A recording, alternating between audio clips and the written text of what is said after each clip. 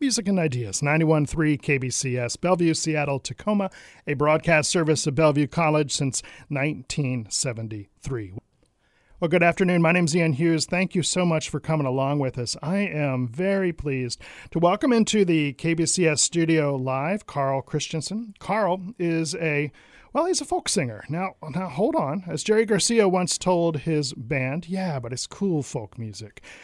Carl's music is cool. It can be really funny. It can also be uncomfortable, sort of like wearing a musical hair shirt. And sometimes he hits the truth so hard it's a little scary. So we might trigger an existential crisis this afternoon, but you'll probably laugh while entering your own personal void. But before we get to that event horizon, I'm going to invite you to take a listen. This is Carl Christensen.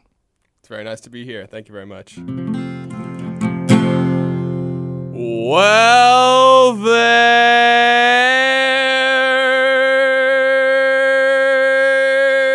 just ain't money in music like there used to be. I'm sure you've heard it all before, how the internet's upended the whole industry. So I adjusted my life plans to account for a little more domesticity. And I'm looking for a lover who's able to support me financially. Oh, I've often heard it said that the way to a man's heart is through his stomach. Whoever coined that phrase must have never met a man with an empty wallet. Oh, I'd never need to worry about the lack of money that I'm making if I can just find me a baby who's able to bring home the proverbial bacon. Oh, I've come to terms with it. I ain't gonna pay the bills with my singing. So I'm gonna don an apron and I'll spend my life gold digging.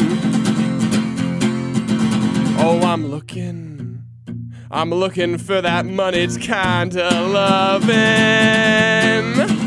I'm the world's first country music trophy husband. It's come a high time we dismantle that old patriarchy. And I'm just doing my part when I stay home and keep this kitchen sparkling clean. Some folks say I'm lazy for wanting to stay every day at home. I say that's an awfully small-minded thing to be calling a feminist hero. Oh, I've come to terms with it. I ain't gonna pay the bills with my singing. So I'm gonna don an apron and I'll spend my life gold digging. Oh, I'm looking for that moneyed kind of loving. I'm the world's first country music trophy husband. Self-proclaimed alphas cry out in distress. They equate my income to my manliness. They work jobs they hate. I stay home and rest. They're playing checkers, baby. I'm playing chess.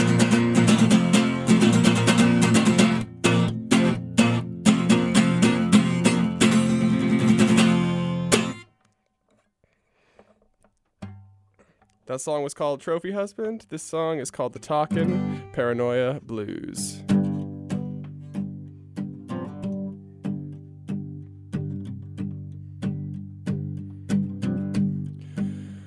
So I was sitting in my kitchen like I do most nights. I was trying to make some sense of this song that I was writing, and then my roommate came in and he looked quite frightened. So I asked him, "Buddy, what's wrong?"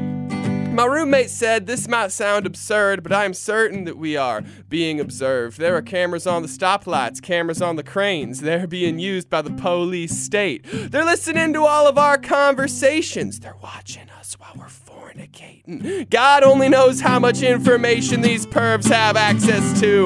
Well, I was a little concerned and I was a little confused, but fortunately I knew just what to do. I busted out my pen and my faithful guitar, and I started to write the Talkin' Paranoia Blues. Now, you're probably at home and you're probably asking yourself, Talkin' Paranoia Blues? I've never heard of such a thing. What on earth is that? Well, allow me to explain. The Talkin' Blues are a sacred tradition. You rhyme a few times, then there's a transition to a section that's free of rhyme or form. That's how the Talking Blues are born. See? I can say anything that I need to right here. I mean, so long as I don't stray too far off topic. Which reminds me. I said, buddy, this answer is liable to annoy ya, but I think what you're experiencing is called paranoia. Most everybody's felt paranoid when they're stoned. It's an uneasy feeling like you ain't quite alone. Just go lay down, by morning you'll feel fine. Just try and lay off the George Orwell in the meantime. But sometimes an idea you hear when you're high can get stuck way back in the recesses of your mind, like a popcorn kernel or a raspberry seed that gets caught way back in the top of your teeth. And so this condition of Orwellian anxiety has begun to plague me, even in my sobriety. Is it really so outlandish to think that our society's under somebody's watchful view? What if Big Brother has been here all along, and Orwell just got a few details wrong? The government ain't the ones trying to monitor us. It's companies trying to sell us products, keep tabs on people, learn their wants and needs, slap targeted ads right in their news feeds. It's a disquieting notion, but if you know it's true, you got a case of the Talkin' Paranoia Blues. Big brother, it's you and no one other. We couldn't get rid of ya, even if we wanted to. We'll never get rid of you. It's pretty clear we love you. Think for a moment. Take a look around your home. How many devices do you reckon you own? Your car, your laptop, your TV remote? I'm hard-pressed to find things without microphones. They made a nice ad, and wouldn't you know, we welcomed Big Brother right into our home. We covered the cost, they asked our permission. We agreed to every single term and condition. If you're living at all, it wouldn't be hard to watch it. The data's all right there inside your front pocket. Your grocery list, who you're trying to date, your daily steps, even your heart rate. I mean, even most of these songs start out in the Notes app of my iPhone. Whew, maybe I ought to be a bit more careful. Otherwise, you might see a Apple-branded Carl Christensen knockoff artist running around. Not a lot of money in folk music, though, so I think we're safe. Big brother, it's you and no one other. We couldn't get rid of ya, even if we wanted to. We'll never get rid of you. It's pretty clear we love you. So that's been my story of paranoid woe. I wish I had a happy ending for you here, but I don't. I just lay awake at night and I try and learn to cope with living inside of a Black Mirror episode. And I wonder if Orwell could have ever foreseen Big Brother being born out of corporate greed. I'm sorry that I rambled, but it's all that I can do. I got a terrible case of the Talkin' Paranoia Blues.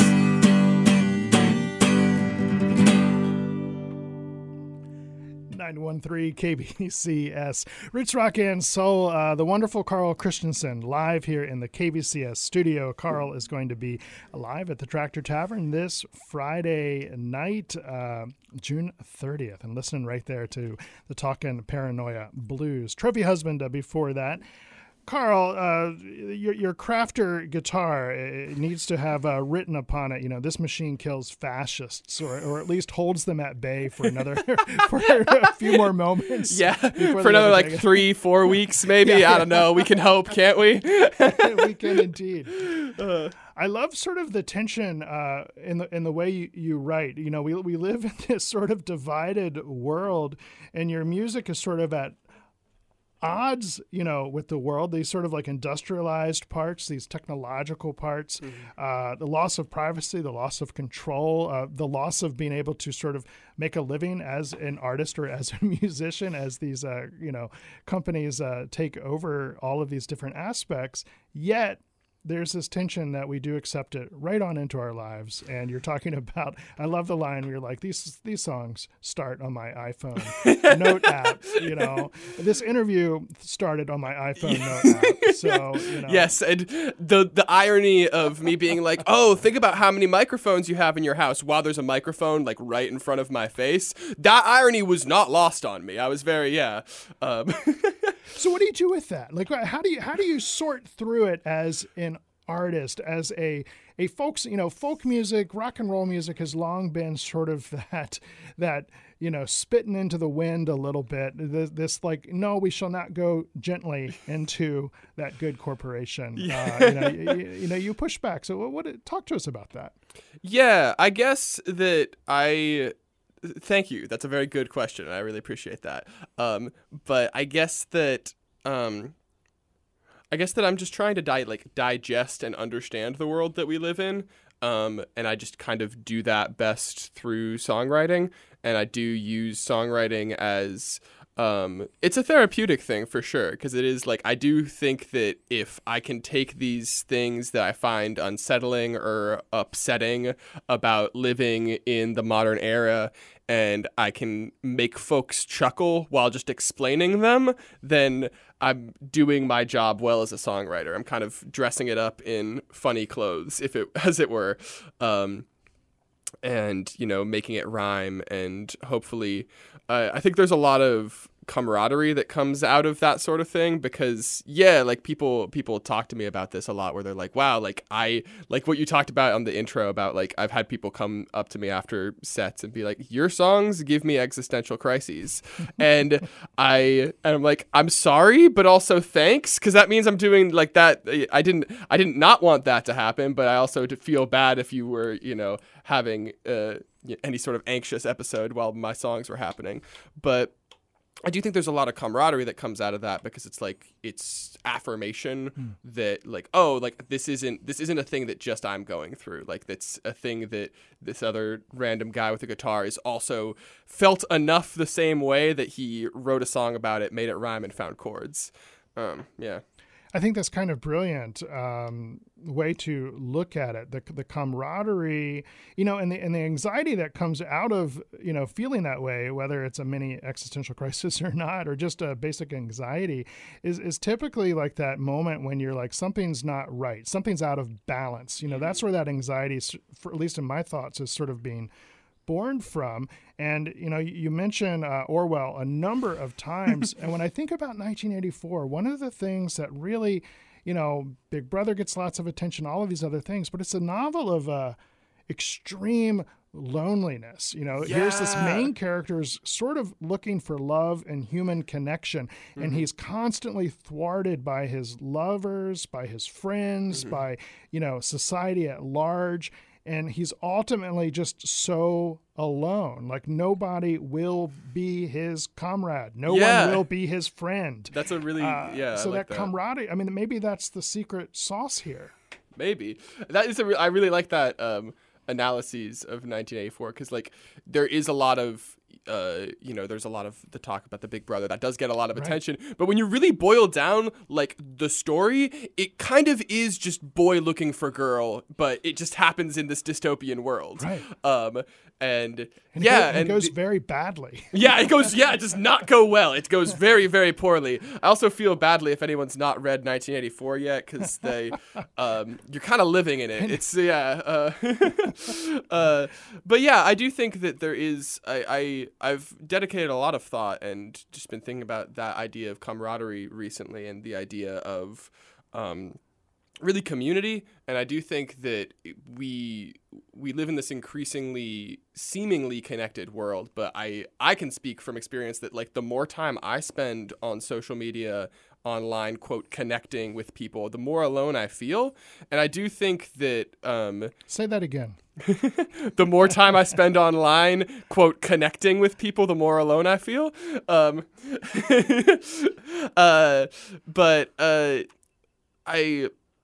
I do think that to combat that, the music community I've found here in Seattle has been a really big part of that, because it is like people and boots on the ground and like face-to-face interactions, and we all kind of want similar things out of our social life and our career and all of those things. We have like we are like-minded in a lot of ways. And I kind of jokingly will, be like, "Oh, hello, comrade," when I see someone at like an open mic or a show or something like that.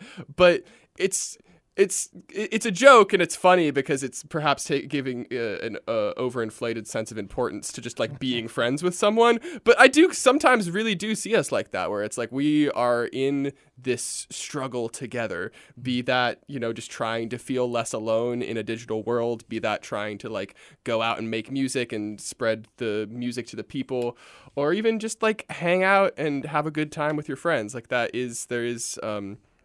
we can be comrades in that, The folkiest thing I think I have heard of recent times is the section in your song "Talkin' Paranoia Blues," where you kind of go into your bridge and you're literally sort of talking about what the song structure is. Like you're explaining what the Talkin' Paranoia Blues is, which is really funny, and I think it's really clever, and it's a little reminiscent and sort of a weird sort of meta way of like what Pete Seeger would do if you ever listen to any of Pete's live stuff, where often he would just sort of break down the song that he was playing and teach it to the audience and sort of force that back and forth between himself and the audience and get them to sing it and teach them the words, etc. It feels a little bit like that, where you are, I don't know if you've thought about this in the sense of, do people not know what the Talkin' Blues structure is? Is that something in your mind? And are you either, I don't know, are you hoping to put that structure back out into the world, which is super accessible and super fun and super poignant? I don't know where my question is here, but it's about that. I think I know roughly where your question is. And I'll start my answer by being totally forthright, and I completely stole the idea of explaining the Talking Blues within the Talking Blues from Todd Snyder. Complete credit to Todd Snyder. Talking Reality Television Blues. Yes, Todd is great. Yeah, he's fantastic. So I don't want to claim too much credit, but I do think there is something really, it kind of demystifies the whole thing, where especially in something as kind of simple as a really basic like 3-chord song, if you can explain it and be like, listen, this is what I'm doing. This isn't magic. This isn't witchcraft. This is just here's the structure. Here's how you can do it at home. I do think there is something to like that makes it more accessible, and I have I've played that song out. I've been playing this song out at open mics and shows for like north of a year at this point, and I've had people been like, "Oh, like this other artist has this song that's like talking whatever blues," and I thought that was just the name of the song. I didn't realize that was like a song structure that has existed, and I'm like, yeah, it's there are a lot of different talking blueses. Bob Dylan has some talking blueses. Woody Guthrie, Utah Phillips, the list goes on and on. There's like a long and storied history of folk singers using that like really pretty basic structure, because like you can do a lot with it, but like when you really boil it down, it's like there's a section where you rhyme and a section where you don't, and then you can communicate whatever you need to within those parameters. And there's a couple of different songs like that, even outside of the Talking Blues, that kind of like break that fourth wall. Like there's a Car Seat Headrest song where he says, is it the chorus yet? No, this is just a building of the verse, so that way when the chorus comes, it will be more rewarding. And then when the chorus comes, it is indeed more rewarding. And I just love that breaking the fourth wall and just kind of explaining what's going on, so that I don't know. It also forces people to kind of pay attention to the structure of it, which I think is a thing that a lot of people don't necessarily digest on their first listen. Yeah. Well, there's kind of a through line through your own art with this idea. You had a project, and I don't know if you're still doing it, called Keep the Change. Oh, wow. You did your research. Yeah. Okay. Wow. Okay, cool. Yeah. Tell everyone what Keep the Change is. Yeah. And then as a follow-up, are you crazy? Yes, is the easiest answer to the second question. Keep the Change at this point is an unfortunately abandoned project, because, so for the uninitiated, in the very early 2020, before everything went crazy, I had this idea of, I had just graduated college. I got my music composition degree. And I had this idea of a song that was as, like, the writing credits, if you will, would be 50-50 between myself and the audience, whoever the audience happened to be. And I went through a number of different kind of experimental composition pieces where, like, people would come up on the stage and, like, just mess with radios on stage while an ensemble was playing. Or, you know, there was a number of different things in that vein of, like, someone from the audience would come on stage and make noise with the band. But that didn't quite feel like a 50-50 split ever. It felt like there was music happening, and then one person from the audience would come up and make white noise with the ensemble. And so I had this idea for a concept project called Keep the Change. And I wrote a song that the theme for the song, the topic of the song, was crowdsourced. And then once the song was written, the idea was we recorded the song, we released the song, and then the idea was that people would comment what they wanted to have changed about the song. And then there would be, you know, periods of voting where suggestions for changes to the song would happen. And then we would re-record the song with a new version, and then we do that once a month for a year, and then whatever we got at the end of the year was like the finished product of whatever Keep the Change was. The first draft of this was released in February of 2020. And I don't know if you remember what happened like immediately after that, but yeah, that maybe one day we will dust that off and have some sort of Keep the Change 2.0, but it was at this point is currently an abandoned project just because I was working with like a 17-piece orchestral ensemble and stuff, and assembling that in the pandemic was just an absolute no-go. So, well, I think it is so brilliant, and it sort of, you know, spits in the face of sort of corporate industrial music, you know, commodified music. Like it's really kind of a wonderful, you know, poke in the eye to the whole structure, and I applaud it. And if it does get off the ground, I don't know, I'd love to hear about it. Thank you. I so appreciate that. And yeah, and wow, you clearly did your research for this, because that's the first I'd even thought of Keep the Change in years at this point. But I feel like we've come full circle to the Talkin' Paranoid Blues here. Yeah. You know about me. Oh my gosh. If you're just tuning in, we're talking to Carl Christensen. He writes these wonderful songs, and you can hear them live at the Tractor this Friday night, the 30th of June. A great way to close out June, I would say. And Carl, can we hear another song? Yeah, absolutely. Cool. So I played drums in a gospel band for a couple of years, and I realized that there's a lot of gospel songs about God and Jesus, and that's all well and good. God and Jesus need their gospel songs, but I realized that there was no gospel songs about minimalism, so I figured there was a completely untapped market. I had the industry totally cornered, so I wrote the world's first minimalist gospel song, and it goes like this. It's called I Will Learn to Live with Less. I will learn to live with less. I will learn to live with less. For the chances of survival, which are everybody's best, I will learn to live with less. I miss that feeling, like things might someday land back on their feet. Like if we cry out for long enough, things might improve eventually. I think back on that feeling and think, oh honey, how naive.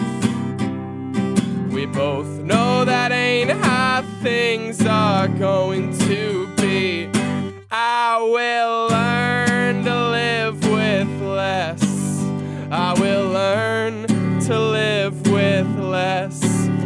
For the chances of survival, which are everybody's best, I will learn to live with less. Now every time I take a glance back through history, I see all the million mistakes we seem doomed to repeat, 'cause they update their slogans, or screw it, recycle an old one. We fall for it so consistently. I will learn to live with less. I will learn to live with less, because any good drug dealer will convince you they're your friend. I will learn to live with less. Ask any world leader from the past 500 years. Nothing unites a people like instilling them with fear. So the buzzwords might change, but the story always stays the same. This has all happened before. This will all happen again. I will learn to live with less. I will learn to live with less. We are drowning in our own opulence, so I really think it's best if I learn to live with, learn to live with, learn to live with less.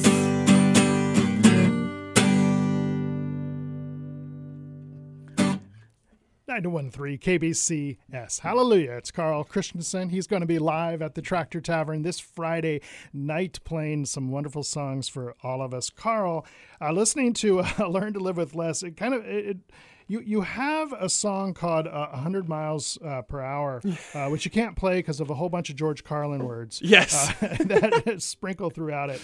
But you have this really amazing line that says, stop speaking in cliches. I'd like to speak to the person, not the artist. Mm-hmm. And I think that's a really profound sort of statement on art and the posturing that we've been poking at corporations and greed and all sorts of things all day.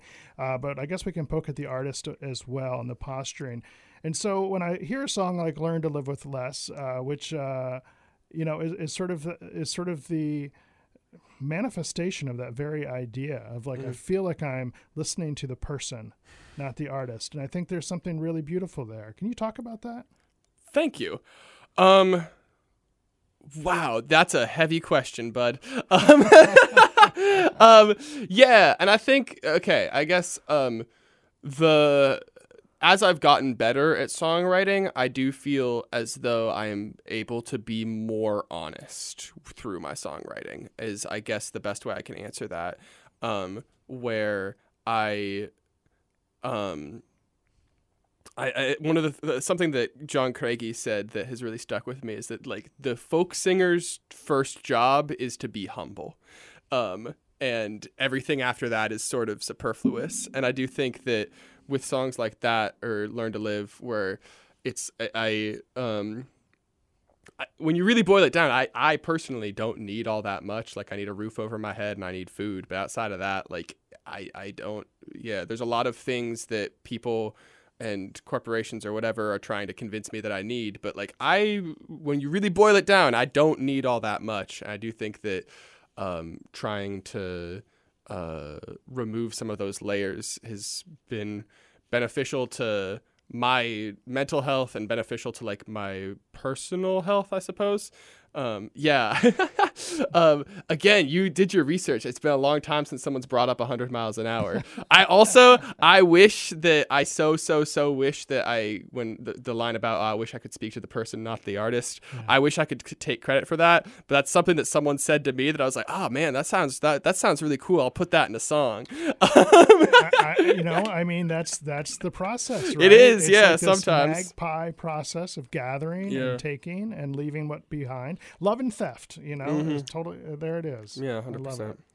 Carl Christensen, we are going to leave it with Cult Leader. You can catch Carl live at the Tractor this Friday night. This has been an extreme pleasure. You are welcome back anytime. Thank you so much for sharing your songs and your stories with us. It's been wonderful. Thank you so much for having me. It's been great. Do you have a favorite cult? A favorite cult? Yeah. Oh man, that is so. That's a weird question because it's like the cults that I would call my favorite are often the ones that have done the most deplorable things. They're not my favorite because I think they do good. They're my favorite because, I hesitate to use the word favorite, but the ones that I've like become the most fascinated with. Don't let my poorly worded question. You can change your adjective there. Yeah, because like my favorite cults are the ones where everyone is there of their own fruition. They are not hurting anyone. They are just like peaceful, fun-loving hippies who live in the woods, and that's their thing. But those aren't very interesting to like do research about. There was this one Chilean cult that I can't remember the name of, but they built a free hospital on their encampment isn't the right word. Their what's the word I'm looking for? Their compound. There we go. They built a hospital on their compound that employed like actual certified doctors, and they gave free care to these like very impoverished Chilean farmers and stuff, which like the actual Chilean government was not doing that. And so they effectively just provided free healthcare to people who needed it, and which on paper, very cool, on board with, love it. But then, 1 out of every 20 people who went into this hospital just like became a part of the cult. Yeah. And so it's like, it's right. Like, it's not my favorite. Like, that's not good. Like, that's not a good thing, but it's like, wow, you figured out a system that really worked for you here. And that's I get kind of fascinated by stuff like that. Again, favorite implies that I think this is a good thing. I don't. I think that's a bad thing to be doing, is to like be using free healthcare as a way of baiting people into your cult. But it's fascinating. I wrote Cult Leader because I got a little bit obsessed with cults. And I think a lot of people kind of have that obsession. There's a lot of cult media out there that people get very into. And once you boil it down, and like if you dedicated a long weekend just watching cult documentaries, you pretty much have like the how-to guide like right there, right? And so that's what inspired me to write a country western song about starting a cult. Carl Christensen, definitely avoiding being baited into my favoritism question. You can catch him Friday night at the Tractor Tavern. Carl, thank you so much. Thank you, Ian. 1, 2, 1, 2, 3, 4. Well, I rolled out of bed and I checked my phone. It was the weekly end of the world, and so I called my friend with several acres of land. Said, let's start a cult, my man. He said, Carl, you must be out your goddamn mind. There's no way we convince people that we're divine. You've had ego issues in the past, my friend, but you've outdone yourself this time. But don't it sound nice to have 17 wives and live off the land and have campfires every night? How hard could it really be to form a new society? Just to wave your hands and say we got what you need. He said, Carl, you might have me convinced. You are quite well known for your charismaticness, and our organization could be quite amazing. What's the worst that could come of this? So I put put some ads up on some websites. Are you searching for a deeper purpose in life? If every single day just feels so mundane, I can make all of that change. Yeah, we grow our own food out in the garden. We host group yoga every morning. So just take the night to open your third eye, and we think you'll fit in just fine. You're so special and we all care about you, but there's one or two things you're gonna need to prove. We need loyalty of the highest degree, speaking strictly financially. Yeah, but don't it sound great to live free of hate? Just come with us, your happiness awaits. Just join our tribe, we promise you'll thrive. We think you'll find it's well worth the fight. We've been growing our numbers for 6 months or so, and then I got a call on the telephone, and I could not believe who was speaking to me. It was the U.S. military. They said, sir, we've been watching you. We are quite impressed. Your people sign away their lives without a second guess. If you care to share any tips of the trade, name your price, it'll get paid. I said it's not complex, I'm sure you'll agree. Nobody's problems in life are really all that unique. So just say you can make the problems go away. Keep the details vague. Yeah, make it sound like you can fix their lives, and all you need are their initials on the dotted line. Just give them something to believe, a purpose or cause they can follow blindly. And when you're starting a cult, confusion is your friend. That might sound evil, it's just a means to an end. So play your cards close to the table, and you might end up with a thriving cult. Yeah, play your cards close to the table, and you might end up with a thriving